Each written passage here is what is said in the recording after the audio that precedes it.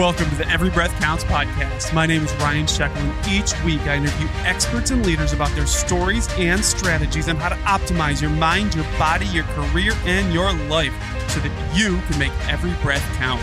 Thank you for investing your time in the show and yourself. Now let's get started. Melody Beattie said, "Gratitude makes sense of our past, brings peace for today, and creates a vision for tomorrow." And the Dalai Lama said, "If you want others to be happy, practice compassion. If you want to be happy, practice compassion." My guest today is Kelly Calabrese. Kelly is a 3-time best-selling author, speaker, and nationally renowned fitness trainer. Kelly not only lived the life of an entrepreneur, owning and selling gyms in the New York City area, she continued her journey after starting a family, utilizing her skills as the lead fitness expert for eDiets.com, the world's leading fat loss website. Kelly and I talk about her latest book, Success Habits of Superachievers, and she shares the most impactful habits to implement now to supercharge your success. Kelly recently went through a divorce from her husband of 24 years and sparked a passion within her to help others overcome trauma and adversity in their own lives and come back stronger to live a life of gratitude and happiness. If you want to build a deeper, more meaningful relationship at home or at work, this episode is for you. If you know anyone that could benefit from hearing how to recover from trauma, share this episode with them. And if this is your first time here, welcome and thank you for tuning in. Be sure to click the subscribe button to stay up to date with all the latest episodes. If you found this episode inspiring, educational, or entertaining, I would be grateful if you gave us a 5-star rating wherever you listen and tag me on Instagram at Every Breath Counts Podcast with any feedback. Without further ado, Kelly Calabrese. Kelly Calabrese, thank you so much for joining the podcast. It is my honor and pleasure to be here. Thanks for having me. Anytime. Kelly, you are an Amazon bestselling author. Most recently, you wrote a book called Success Habits of Superachievers. So look, let's start right there. If you can name one habit that all superachievers have, what would it be? A great morning routine, really starting off that day, setting it up for success. And typically the things that you find is that morning routine includes quiet time. It includes gratitude. It includes some type of breath work, some movement, and ultimately some good nourishment, which doesn't necessarily have to be in the early morning hours. Sometimes it's pushed a lot later. You'll find that a lot of superachievers do intermittent fasting. So they're eating less but more quality, and they have a longer fasting and a shorter feeding window. Yeah, so this is always funny because you talk about these morning routines and you kind of take a look and you're like, okay, breath work, fitness, food. Like how long is this supposed to take, right? Superachievers don't have a lot of time. So how do we consolidate like a strong morning routine? And look, you're in incredible shape. You've been a trainer. Actually, I believe in 2004, you were the top trainer in the country. So how do you consolidate like a really impactful morning routine into a short amount of time? You know what? I get up 2 hours before my first appointment. So whatever that first appointment is, I back it up 2 hours. And I heard Martin Luther King one time say the more important, urgent, impactful that the day he had was, the more time he needed in quiet, in prayer, in contemplation, in being with his mentors and leaders before the important things happen. So really setting your day up for success gets you in the right mindset, the right energy, the right flow. So I like to give myself 2 hours because I don't want to be rushed. I don't want to be unprepared. I want to be in the right state of mind, the right energy, have the clarity, feel good about myself. And now whatever happens in between the day is going to be awesome because I always bookend my day with success at the start and at the end. And anything in the middle that happens is an awesome bonus. Yeah, a lot of people, I think, can wrap their head around the idea of getting up a little early, having a nutritious breakfast, maybe even getting a workout in, But gratitude is something you mentioned. And I think it's essential to at least search for things to be grateful for, whether it's in the beginning of your day, whether it's at the end of your day. So, I mean, how can someone that wants to be a high achiever, how can they actually incorporate gratitude into like a morning routine? Gratitude is a superpower. So when I first started doing gratitude, I committed for a year to journal every single day. So I kept it by my bed, Wow. chose to do it at night. And when I first started doing the gratitude, it was like, well, I took my vitamins today. And it was kind of really matter of fact, checking boxes kind of thing. But then as time went on, I was like, nobody got to have the day that I had today. Like I got to talk to this person and I got to read this book. And I mean, it just became like, oh my goodness. So I would go through my day making notes all day long. Don't forget to be thankful for this. Don't forget to record that tonight. So you start looking for things to be thankful for throughout your day. And you're like, oh my goodness, like this came in the mail today. How cool was that? Someone sent me a book. Or you're just looking. And when you are thankful, that's how the world works. It's a flow of giving and receiving and giving and receiving. And when you're thankful for things, people want to give you more things. And then you become more generous and you want to give people more things because you know how good it feels to receive. And some people are really good givers, but not good receivers. And you really need to be both because you can't give from an empty place. So just a universal principle. It's how life works, and gratitude is part of it. That's such a cool idea. I love the idea of gamification of gratitude. You're like, oh man, look at all the things I did today to be grateful for. It's such an interesting concept because, I think a lot of people go through life and they just think, like, I didn't have anything today to be grateful for. And I would encourage those people to take a step back and really look at it. And I did have someone tell me one time that you don't have to look at the big things. A lot of times it's the small things like, oh, hey, someone smiled at me today. Or I have headphones. I have a cell phone. I can listen to music today. And you could be grateful for that. And I think if you search for things, then you'll end up finding something to be grateful for. I agree. I was in a movie called The Compass with Joe Vitale, and Joe had one of those from like living in his car kind of stories to now being one of the world's top achievers in terms of personal development and writer and so on. And he said when he was at his lowest, when he was at the bottom, and he was like, okay, something told him to start with gratitude. He looked around and all he could find was a pencil. And he was like, I've got a pencil. I'm going to start with this pencil and I'm going to be thankful for it. And then it just started to go from there. And then you become so thankful. When you have nothing and you get something, it's like, I am so thankful for this.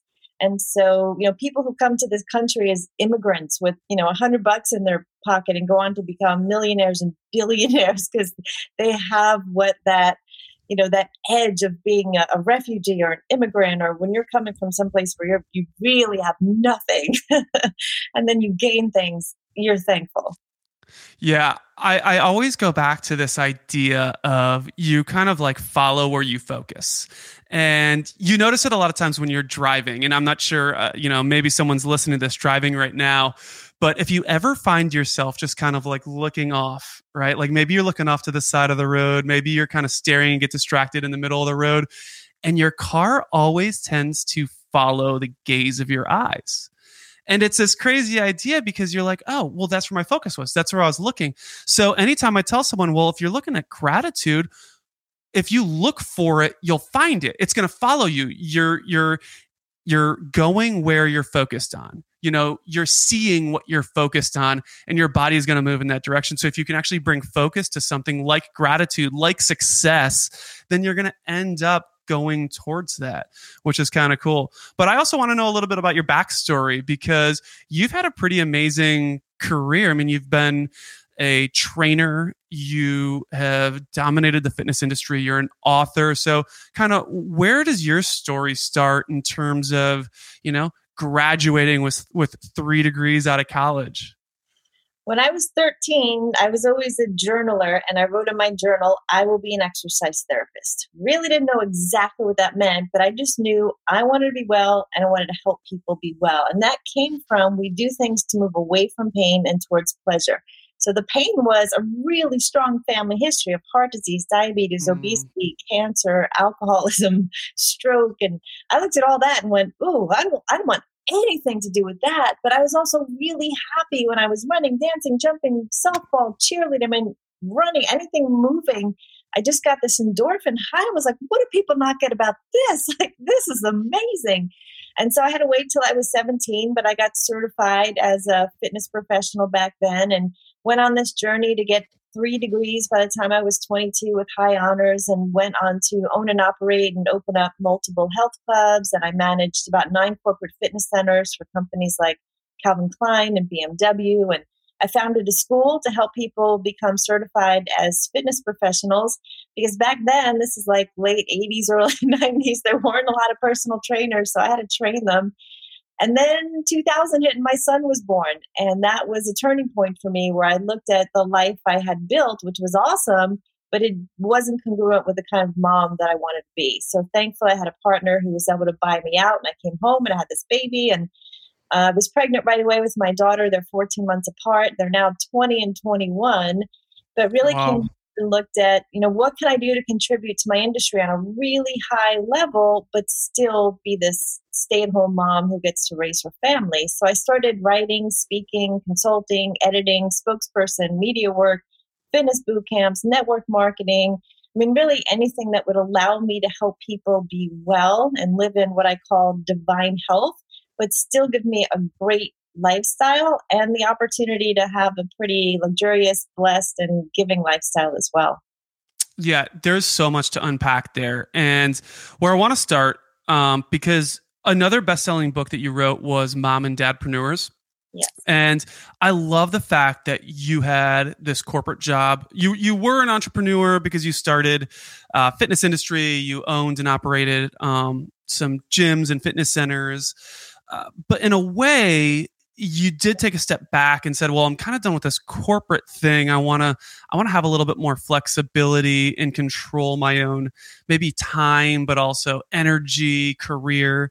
So what did you learn from operating some fitness industries, from working in that industry, that you were able to take with you to become an entrepreneur? That's a great question. Well, in those first years, the first 9 years when I was in the trenches in the health club, you learn a lot. You learn about marketing, you learn about sales, you learn about hard work. And I hired consultants to come in and teach me those things. I have 3 science degrees. I didn't have business degrees, but I grew up in a family where my parents owned delis, restaurants, pizzerias. So I kind of saw how the operations worked, and I knew the sweat and the equity that it took to make things happen. So I wasn't afraid to work hard. I wasn't afraid to find mentors and figure things out. So, you make lots of mistakes and you learn along the way. And so customer service, I learned so much in those first 9 years. Even negotiating and being inside corporate facilities was different than being in a, sort of a family fitness center. So I was really blessed to do all those things. And then when I started on my own, the internet was really just getting going in 2000. Yeah. And I was fortunate that I saw an article in Shape magazine that said weight loss on the web, which was still really new. Weight Watchers wasn't even online yet. And so I applied to all of the companies. I just wrote them and said, hey, this is awesome. You're doing weight loss on the web. Would you like to do fitness on the web? And a company called eDiets hired me. They were the largest online subscription company at the time in that weight loss space.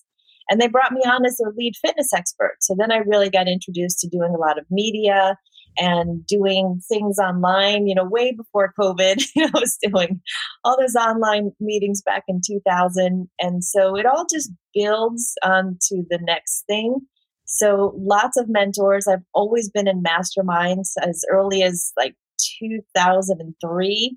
I remember being in a mastermind. I was the only woman with all men, but just willing to surround myself by people who were doing amazing things and to learn from them, because we're either going to learn from wisdom or struggle. And I way prefer wisdom over struggle, although both are good.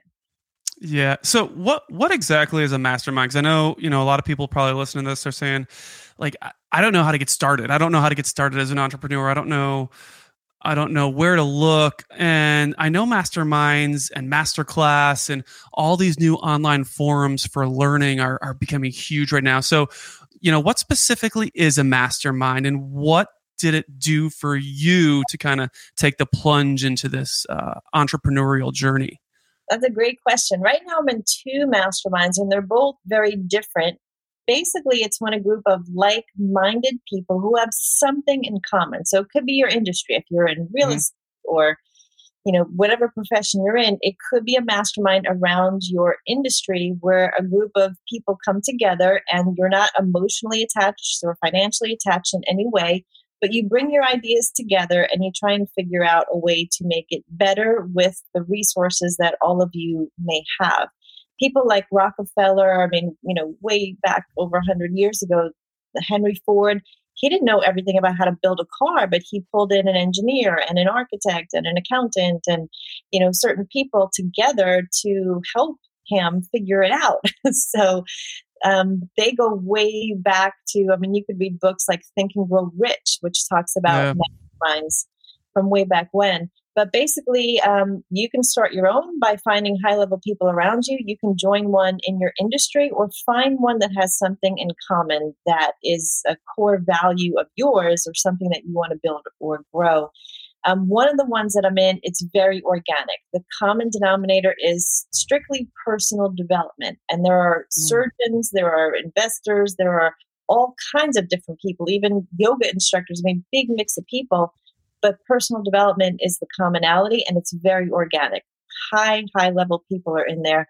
The other one that I'm in is almost I'll say Tony Robbins-esque, where it's very much a program where you have assignments and you have trainings and you have accountability and you've got small groups and deadlines and points are kept, and you literally lay out an entire life plan for the year, and you check in on that every week, and you have penalties and rewards and points, and so it almost feels like a job, but it keeps you going. There's something about the accountability and just wanting to step up and run when you are with people around you doing great things. It just keeps you really on track and running faster than you would on your own. So if you're an entrepreneur, a lot of times you're a solopreneur, meaning you may not have this whole team. And sometimes you can't bring the things back to your team that you're struggling with or you're making decisions on. It's the things that you can go to a room and it's totally private, totally confidential, that you can share, get things out of you, be vulnerable, be honest, be real, share the numbers, and then go take it back to your world and make the decisions that you need to. I love this. This is something that I've never done. And as you're talking about it, I'm thinking in my head, as I kind of pursue this journey, podcasting, entrepreneurship, this would be really helpful. So if I was to look for a mastermind, what are the biggest 3 things that I should be looking for in a group? First of all, how do you find them? But also, as I'm looking, what should I be looking for in a mastermind or even any sort of collaborative group? Well, decide what you want to get out of it first. It always helps to reverse engineer. So what are you looking to get out of it? I would look for a track record of success. So I would want to talk to some of the people who are current and former members and hear what they got out of it. What is the goal and the mission of the group? And really, it's about people. It's about the quality of the people in the group that really make the difference. They become some of your best friends. You might collaborate on projects, on books, but you want people ahead of you. And then you might contribute something as well. So you want to have something that you can bring to the group. I always want to be like the smallest, least experienced, dumbest one in the room. That's the room that I prefer to be in. Although obviously, I have something that I can bring that others don't have. And it's an honor when you get asked to present as well. So I'm sure that there are podcasting masterminds out there. I have not personally searched for those, but I would say, if that's you want to grow to the greatest podcast in the world, I'd be studying the best podcasters and I'd be asking them. And then, see what you can find in a search, and then see if you can come in as a guest for 30 days and do a trial run before you make an investment. Because some of these are tens of thousands of dollars a year. So make sure that you're getting value. No, that makes so much sense. So then when you say people, you're really referring to the community and not necessarily is it even an instructor? I mean, how's There's that? always a leader. There's typically going to be one Okay. person who's always a leader. And, you want to check that person out, make sure they're highly revered, they've got a good background, and they have a lot to offer. You want to make sure it's organized and it's got a good track record. So, yes, there needs to be a leader. Even if that person can be a student, someone's got to keep it organized, keep it on track, and be there to, lead and manage the group. So what do you know now that you wish you knew when you were getting started as an entrepreneur? Oh, that's a great question.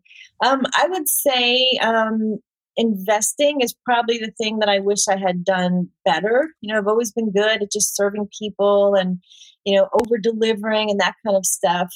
But I wish I had, one of my commitments right now is to really build wealth. So I've made a lot of money and I've, got money in the bank and beautiful things in the world, but really wish I had paid more attention to wealth creation. And so that's one of the things I'm focused on right now.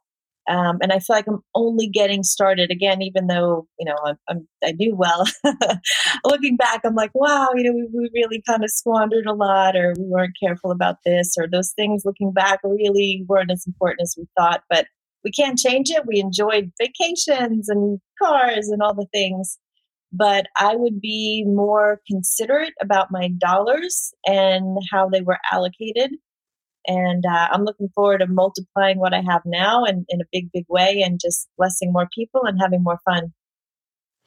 I love that. So you're on an interesting journey and your life has kind of gone through ups and downs and highs and lows. And it seems like you're in a really good place right now.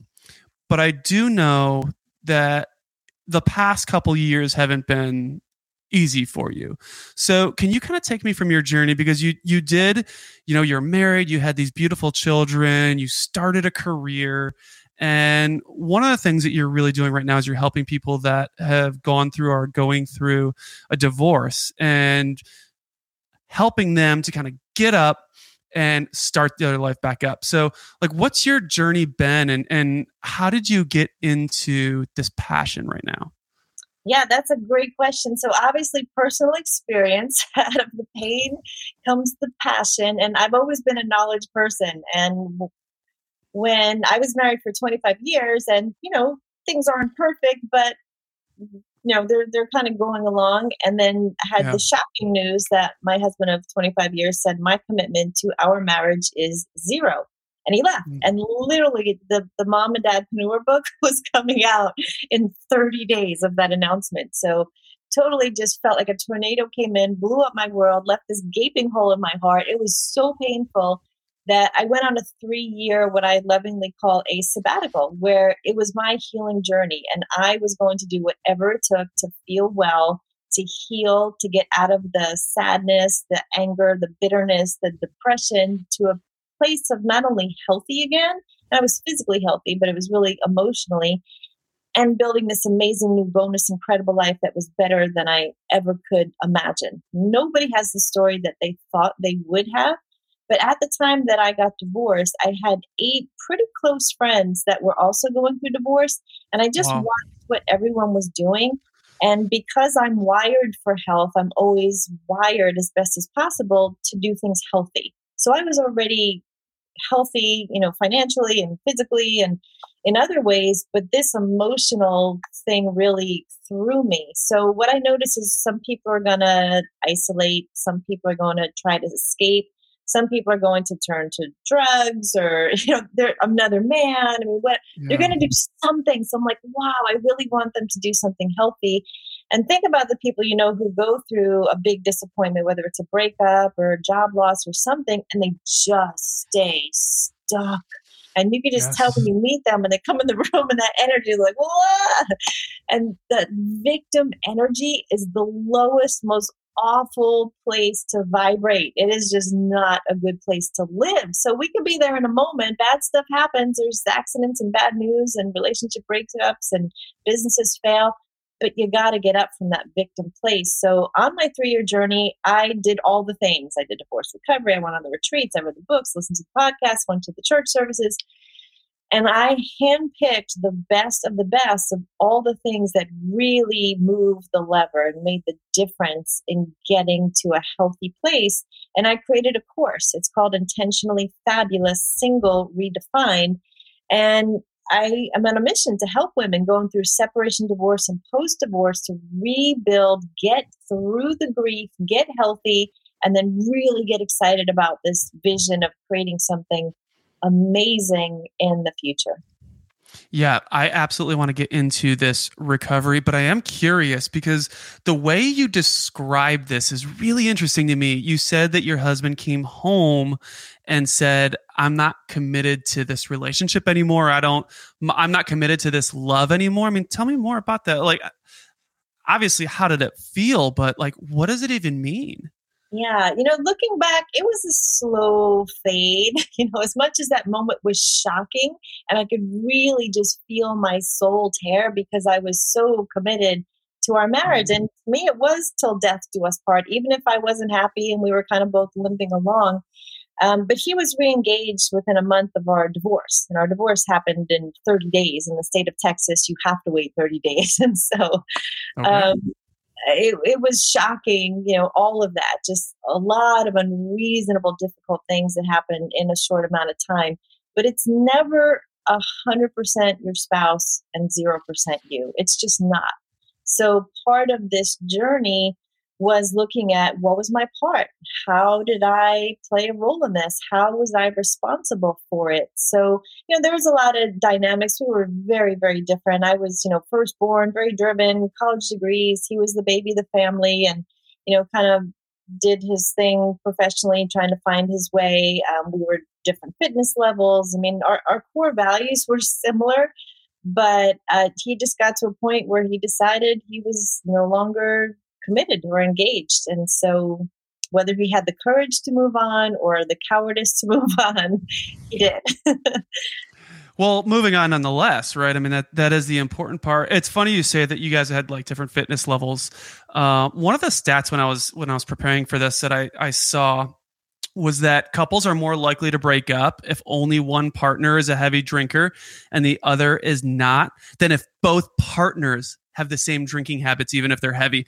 And that hit me so hard. I was like, hold on, you can have like two alcoholics in a happy marriage together, but if one is drinking and the other isn't, then it's going to create friction. So I'm curious to know, like, from your perspective, I mean, do you need to be moving in the same direction in every area? Or like, tell me more about this idea. Yeah, not every area, but your core values, the big things really need to be the same. So for me now moving forward, not to say I've got this list about this new man, but there's just some things that are non-negotiables. For example, I'm not a drinker. So if someone casually drinks, that's probably fine. But if they're drinking every night and they're drinking heavily, that's just a no. That's an absolute no for me. That is not going to work. I can't go into any relationship thinking I'm going to change someone, which was an issue when I was 22 and he was 33 when I met my husband. He was 11 years older than me and I was a coach. I thought I can fix this. I can change this. Oh, no. For 26 years, I tried to change a man who didn't want to be changed. So you have to figure out what's important to you. Fitness is important to me. Again, if they drink some, that's fine. I'm totally fine with that. But if it's a, alcoholic, that is not going to work. Smoking is not going to work for me.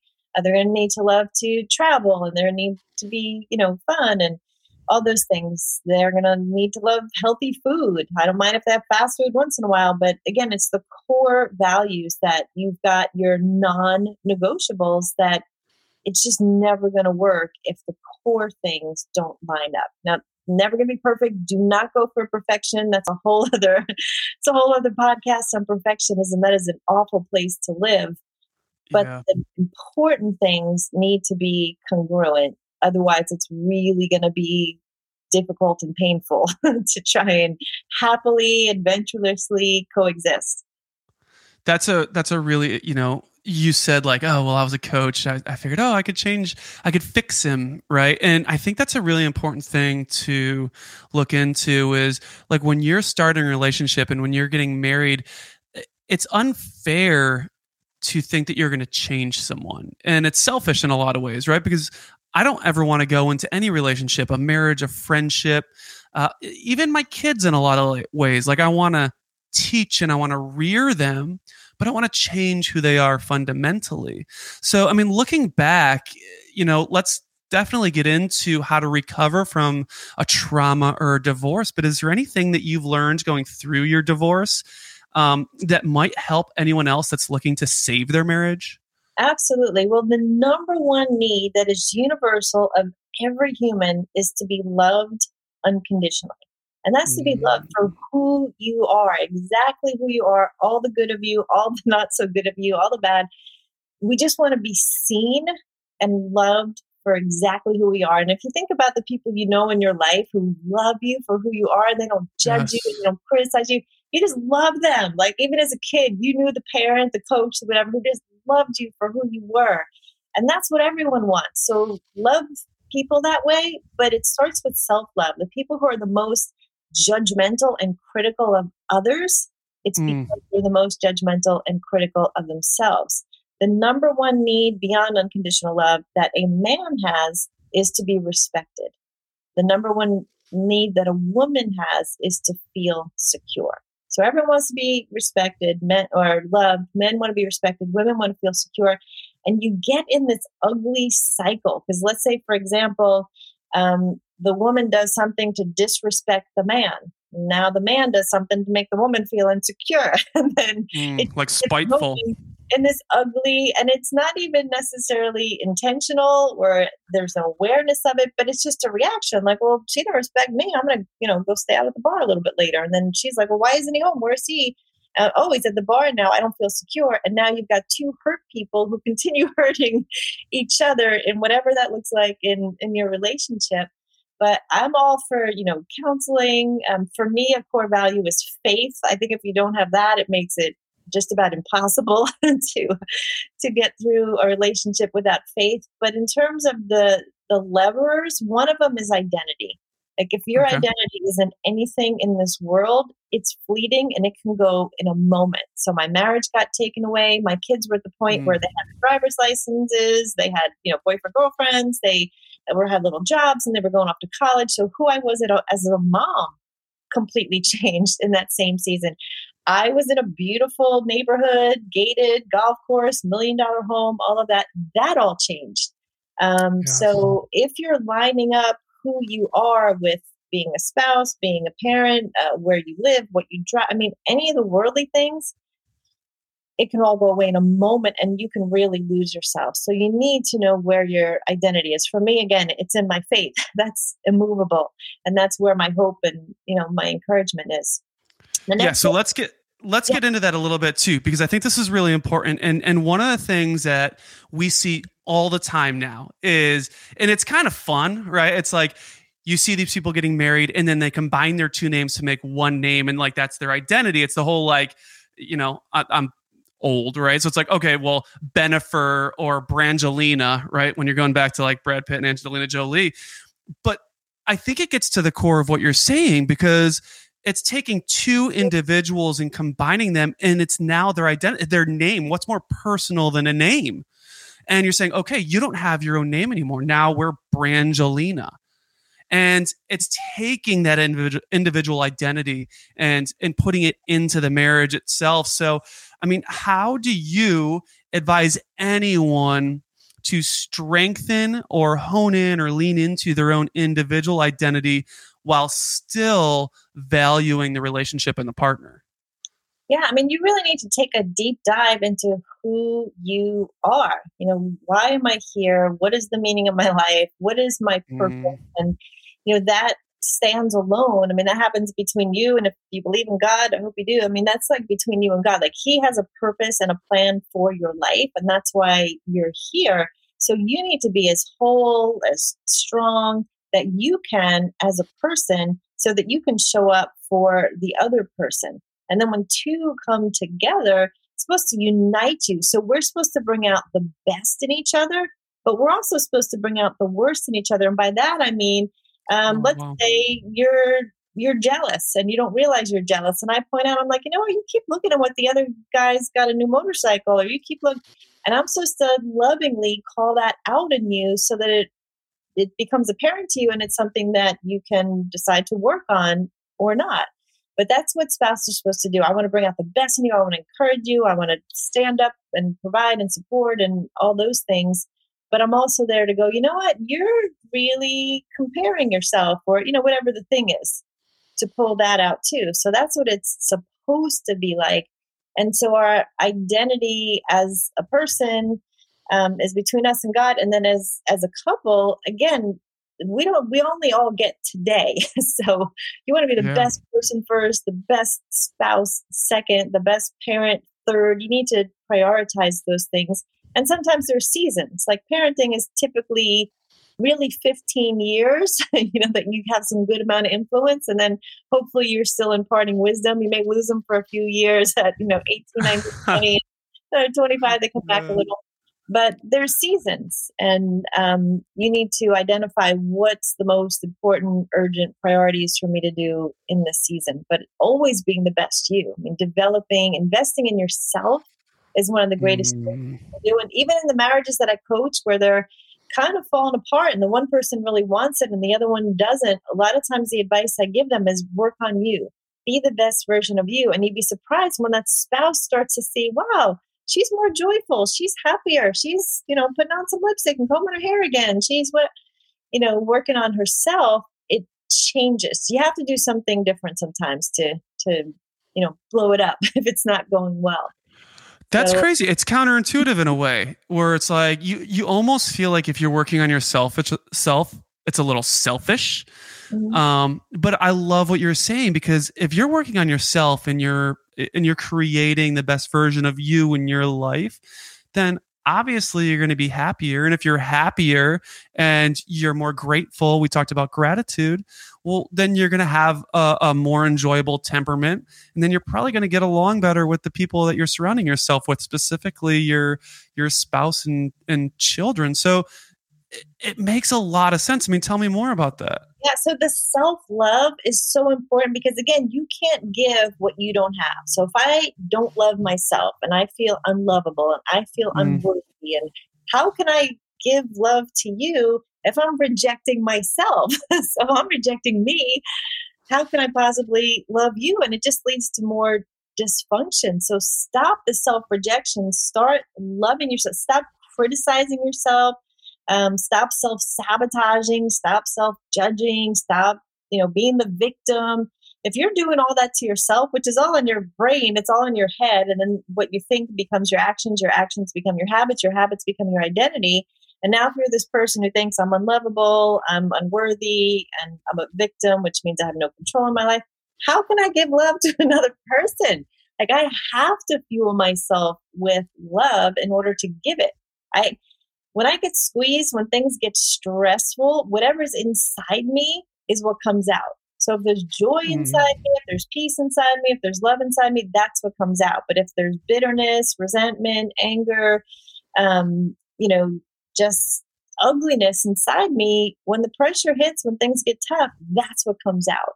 But if I'm taking care of me by doing that morning routine, or I have a girl's day or a spa day, or, time in nature, breath work, meditation, I take a fitness class, whatever. Now I'm refilling myself with good things that I can give to my spouse. I'm going to be more patient when I'm coming from a place where I'm feeling love.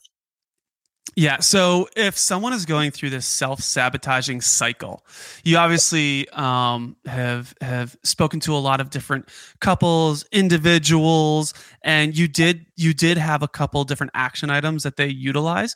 What would you say, like, the single most important actionable item could be to break this cycle and start thinking with more gratitude or more self-love? I would say forgiveness. This was probably one of the last lessons for me on my journey of healing. And obviously it's for a lifetime, but really what moved the needle was I obviously needed to forgive my ex-husband. And the biggest part was actually forgiving myself, because I felt like such a failure. Like, how could this happen to me? I did all the things right. And how's this happening?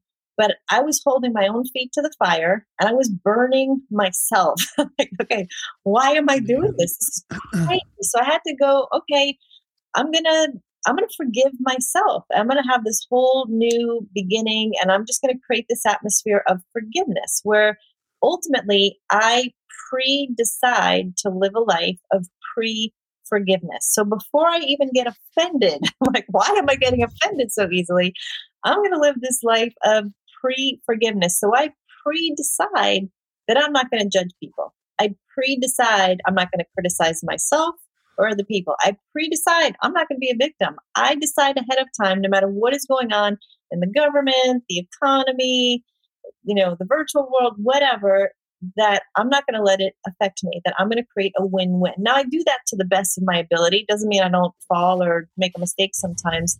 But even someone cuts you off, something as silly as that, like, no, my peace is way too expensive to let someone who knows what's going on in their life. They got a sick baby in the car. They're trying to get to the hospital. I don't know what kind of day they're having. Or that friend who just calls you and, blasts you for no reason. You're like, what in the world was that? I go, you know what? I have no idea what's going on in her world right now. I'm choosing not to receive that. I love her. I'm going to forgive her. I may have to set a boundary with her and, discuss it later. But my peace and my joy is just way too expensive. So I'm going to live in a place of forgiveness. I'm going to be fast to forgive. And I'm going to try not to even be offended in the first place. Again, it doesn't mean you don't guard your heart. It doesn't mean you don't have safe boundaries with people who are not safe. Don't be, a victim. But it's just a great way to live when you can forgive the past. Otherwise, you're a total victim. Yeah, it's almost that like stoic personality, right? Like, have you looked into stoicism at all? Tell me a little bit more. I think I know what you're talking about. Yeah, so stoicism is it's like an ancient philosophy, somewhat Eastern, really spearheaded, like the godfathers of stoicism are like Marcus Aurelius, Seneca, and it's just this idea that you are only in control of your actions and thoughts, and anything that happens external to those, you shouldn't give much time or effort to. And I love the idea of stoicism because it's the ultimate accountability for your actions and thoughts, right? Like, no matter what happens to you, you can only control your reaction to it or your preparation for it. And you can get caught off guard, but you can't like blame anything other than your own actions and reactions to things. I agree with that. Yes. I mean, I am all for being responsible as best you can, be able to respond, be responsible. But you also sometimes just need to keep emotions out and keep things really matter of fact. Like, for example, I've got 2 kids in college right now. And so, they think they're independent, but really they're still dependent because, mom's paying the tuition and so and so. And so there's this dance. And I'm just really matter of fact about a lot of things. Like, okay, if your grades are passing, then I'll continue to pay, tuition and car insurance and room and Wi-Fi and phone and all those things. But if you don't have a passing grade, then, I'm not going to pay that. So I just keep it I don't get emotionally attacked. Like, what are you doing that you're not passing? And how come, why did you go out to the football game? You should have studied calculus. And it's just really matter of fact. They don't have to be emotional about it. And I just make it really clear. So it makes it simple where you just don't attach emotions. You make it pretty simple. Doesn't mean don't have emotion, but some things are just matter of fact and it makes it easy. No drama, no gossip, no, catastrophizing, but just take responsibility. Yeah. So obviously all these statistics, you can read about any statistic and it's different everywhere. I've seen the ranges between 39 and 56% of marriages end in divorce. So obviously, like, a lot of people that you do know, a lot of couples that you come across are going to end up divorced. And obviously this is kind of your passion right now. So how do people get over the trauma of divorce and really begin to pick up the pieces and move forward? Like, what are the pillars?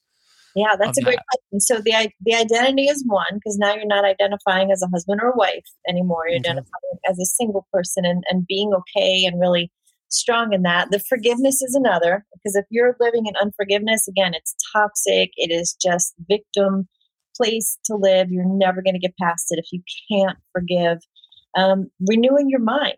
You really need to release the past, forget the past, and start to visualize what the future could be like. And it could be amazing. And it could be, just get in fact, this morning I was writing in my dream journal. I have my vision board right here. I'm always looking at it, and just get vivid about it, get visual and get vocal and get vulnerable, and just imagine yourself walking in the victory of what this future could look like. And it's so, just valuable and fun and enjoyable and virtuous and all that. So you need to rewire the brain. Just like has these tracks, and you start talking about your ex or start talking about how unjust it was or whatever.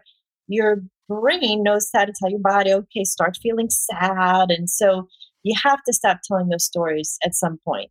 So you have to start creating new stories. So renew your mind, rewire your brain, put good things in, read the stories and Success Habits where you can see people overcame hard stuff, whether it was a divorce or something else. You can get back up again. You can overcome hard things. The people who have done the greatest things have overcome some of the most challenging things physically, financially, emotionally, and, the underdog can totally get ahead or not. It's a choice. So renewing your mind. Work on the self-love, the gratitude. We talked about that. Also, I would say divine health. So even if it seems like everything else in your world is blown up, you have the one thing you do have control over is your health. We know that like 90% of your health you have control of. There's obviously some anomalies and accidents, but they're small and they're rare. So even if you feel like, oh my goodness, I don't know where I'm going to live. I don't know I just destroyed my kids' lives. I've got to move. I don't know if I can keep my job, all of that. But you're the one who controls what passes your lips. You're the one who controls what you drink, how you sleep. So if you can get your physical in a great, healthy place, what I call divine health. So you're intuitively eating, you're intuitively sleeping, breathing, moving, just the way you're designed to do it, not the way the world comes at you, but you're intentional about how you move, eat, sleep, breathe, think, all those things. When you get the physical right, it's amazing that the emotional, the financial, even if you look at triathletes who are some of the most elite athletes, they earn more money. If you look at They do. Yeah. The average income of a triathlete is $139,000, which obviously is above the average income of an individual person. So there's so many connections, and part of, the new success, it's not just money. It's not like the guys back in the 80s that had, the big bellies and they were stressed out and they were all gray and wrinkled. No, if you look at some of the top successful earners, physical success is part of that. Like they don't want to have the big bellies. They want to look good and be fit and be youthful and age slowly and have energy and live vibrant years. So if you can get the physical part down, the other things will start to ripple out, and you'll get, because now you're sleeping better. Now you're nourishing your body so you can think, you're rested and you're strong and you're not injured, you're not in pain and you're not going to the doctor. And so get the physical part down. And then, the wealth creation I mentioned too, be wise about your money. My goodness, these could all be individual podcasts, but yeah. Stop spending, stop overspending, go get a side hustle if you need to, figure out a way to, invest wisely. And then I would say the last part in that is celebration. Like it's not all hard. It's not all struggle. It's not all, just uphill, difficult, being in the valley and trying to fight your way. No, you have to find things to celebrate, find things to be happy about, and set it up. So when you do check a box, go, you know what, I'm going to go take a walk around the lake. If you, want to do it not on a budget, there's a ton you can do not on a budget, and just get out in nature and take your feet off and walk in the grass and, do something to not just go, okay, what's the next thing on my list? Okay. It's exhausting and it's no fun. So build in fun, find fun friends. Connection is so important. Community is so important.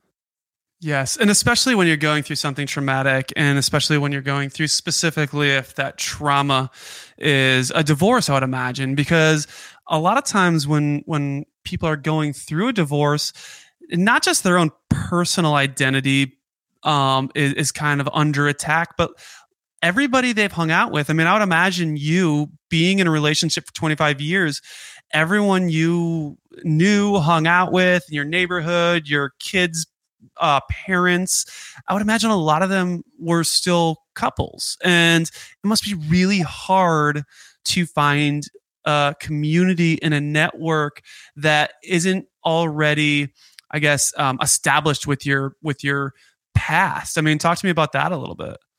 Yeah, a lot of weekends were hard for a long time because weekends were always about family, no matter what the week looked like. And Sundays were hard. And I almost didn't leave the house for about a year on Sundays because I'd go to church and it seemed like everyone was a couple. And I'd go to the grocery store and it was all families and couples. And everywhere I went on a Sunday, it just made me so sad. So I stayed home and I really worked on myself until I was able to go out on a Sunday and feel great. And it didn't matter who was there or who wasn't there, or I stopped noticing, oh, everyone seems like couples. We have something in the front of our brain called the RAS, the reticular activating system, and it zeroes in on what you're focused on. So now, I don't see that as much, but I had to really work on, making that happen. And you have to be intentional about finding single friends or, friends that are couples, but the husbands travel on the weekends, or, you don't feel like a third wheel. If they genuinely invite you out, they want to be with you, you should go. And so, if you're really feeling like a victim and you don't want to be the Eeyore, the downer at the party, then maybe you shouldn't go. Go, stay home and work on yourself, read a book, listen to a podcast, a TED Talk, whatever. But don't do that for too long. You will regret that. Oh my goodness. Wow. It's been 7 years. I'm still sitting home on the weekends.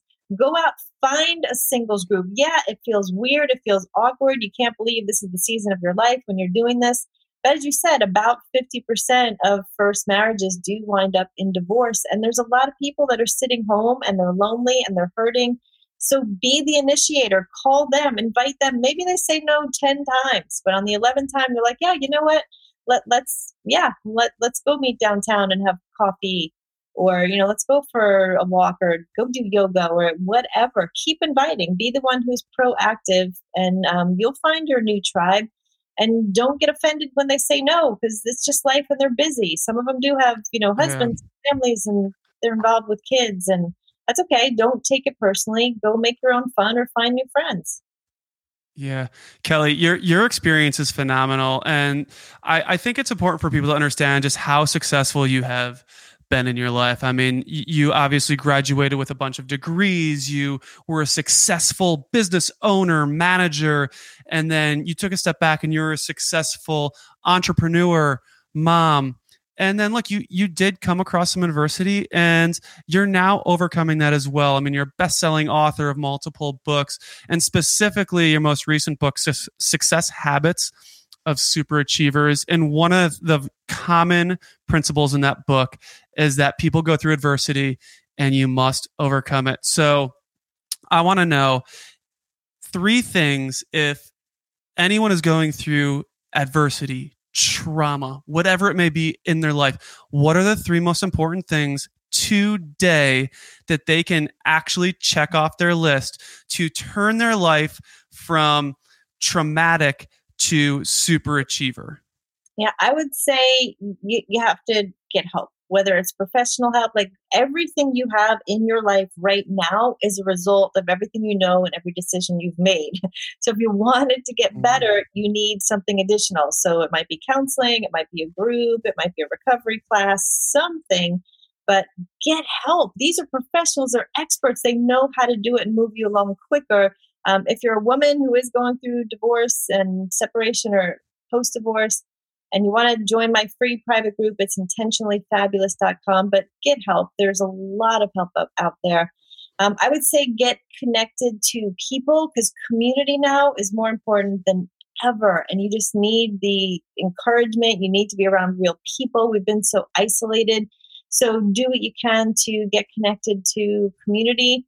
And I would say, the last one, the barometer that I use, the lens that I look through for life, for every decision that I make, is to let love win. That's always my goal. That's how I make my decisions. That's how I live my life, is love winning. So the highest possible good that could happen in this situation, that's what I would like to see happen. And that's what I go for every day. Wow, that's so beautiful. And I have three final questions that I always ask everybody at the end of every podcast. I love your message. I love your mission. I love what you're doing. Where can people find you, Kelly? Kelly with an I, kellycalabrese.com. And if they want a free copy of the Success Habits of Super Achievers book, you'll see on the website, it says free ebook. Go right there and you will automatically get a copy of that book. Facebook is Kelly Calabrese, intentionallyfabulous.com. If they're interested in joining that community, they can do that there. Awesome. Final three questions. You are a best-selling author, but what is the most impactful book that you have ever read? That's a great question. Well, I would say the Bible is absolutely the living word. Like every time you read it, you get something so amazing out of it.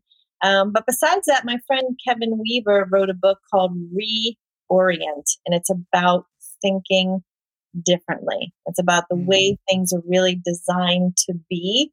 And we've just let culture kind of come in and skew our just thoughts and the way that things are done. It's called Reorient. Reorient. Great. And then I love this question because it gives so much insight into the person that I ask.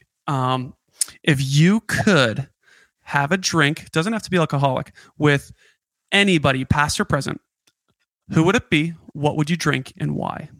Oh, that's a good question. Well, I only drink water, but it would be really good alkalized water. Great question. Wow. I don't know that I've thought about this one.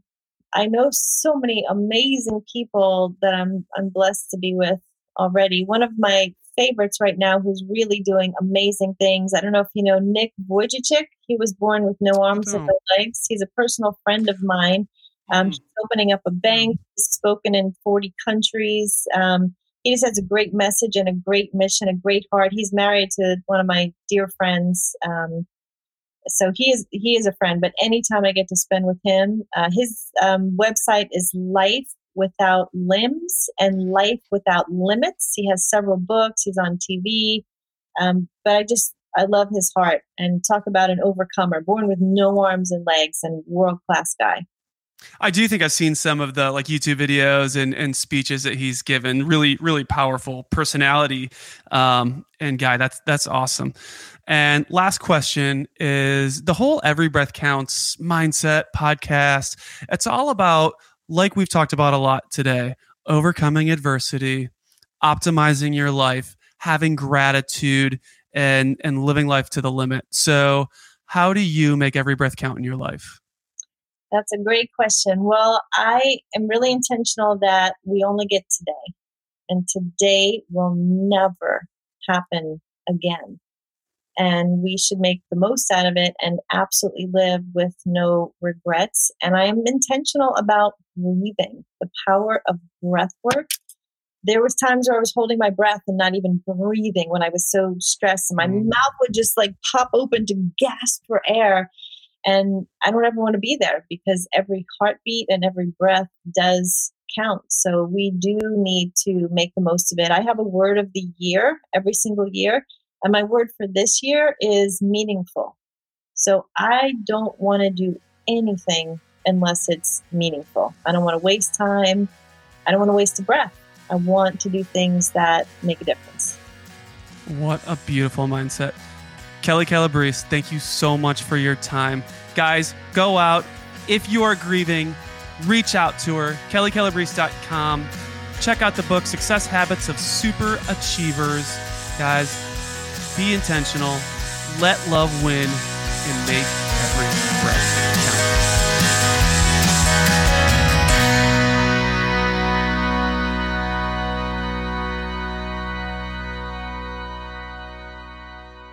Hey, y'all. Thank you so much for listening to the podcast. I can't articulate how grateful I am for you.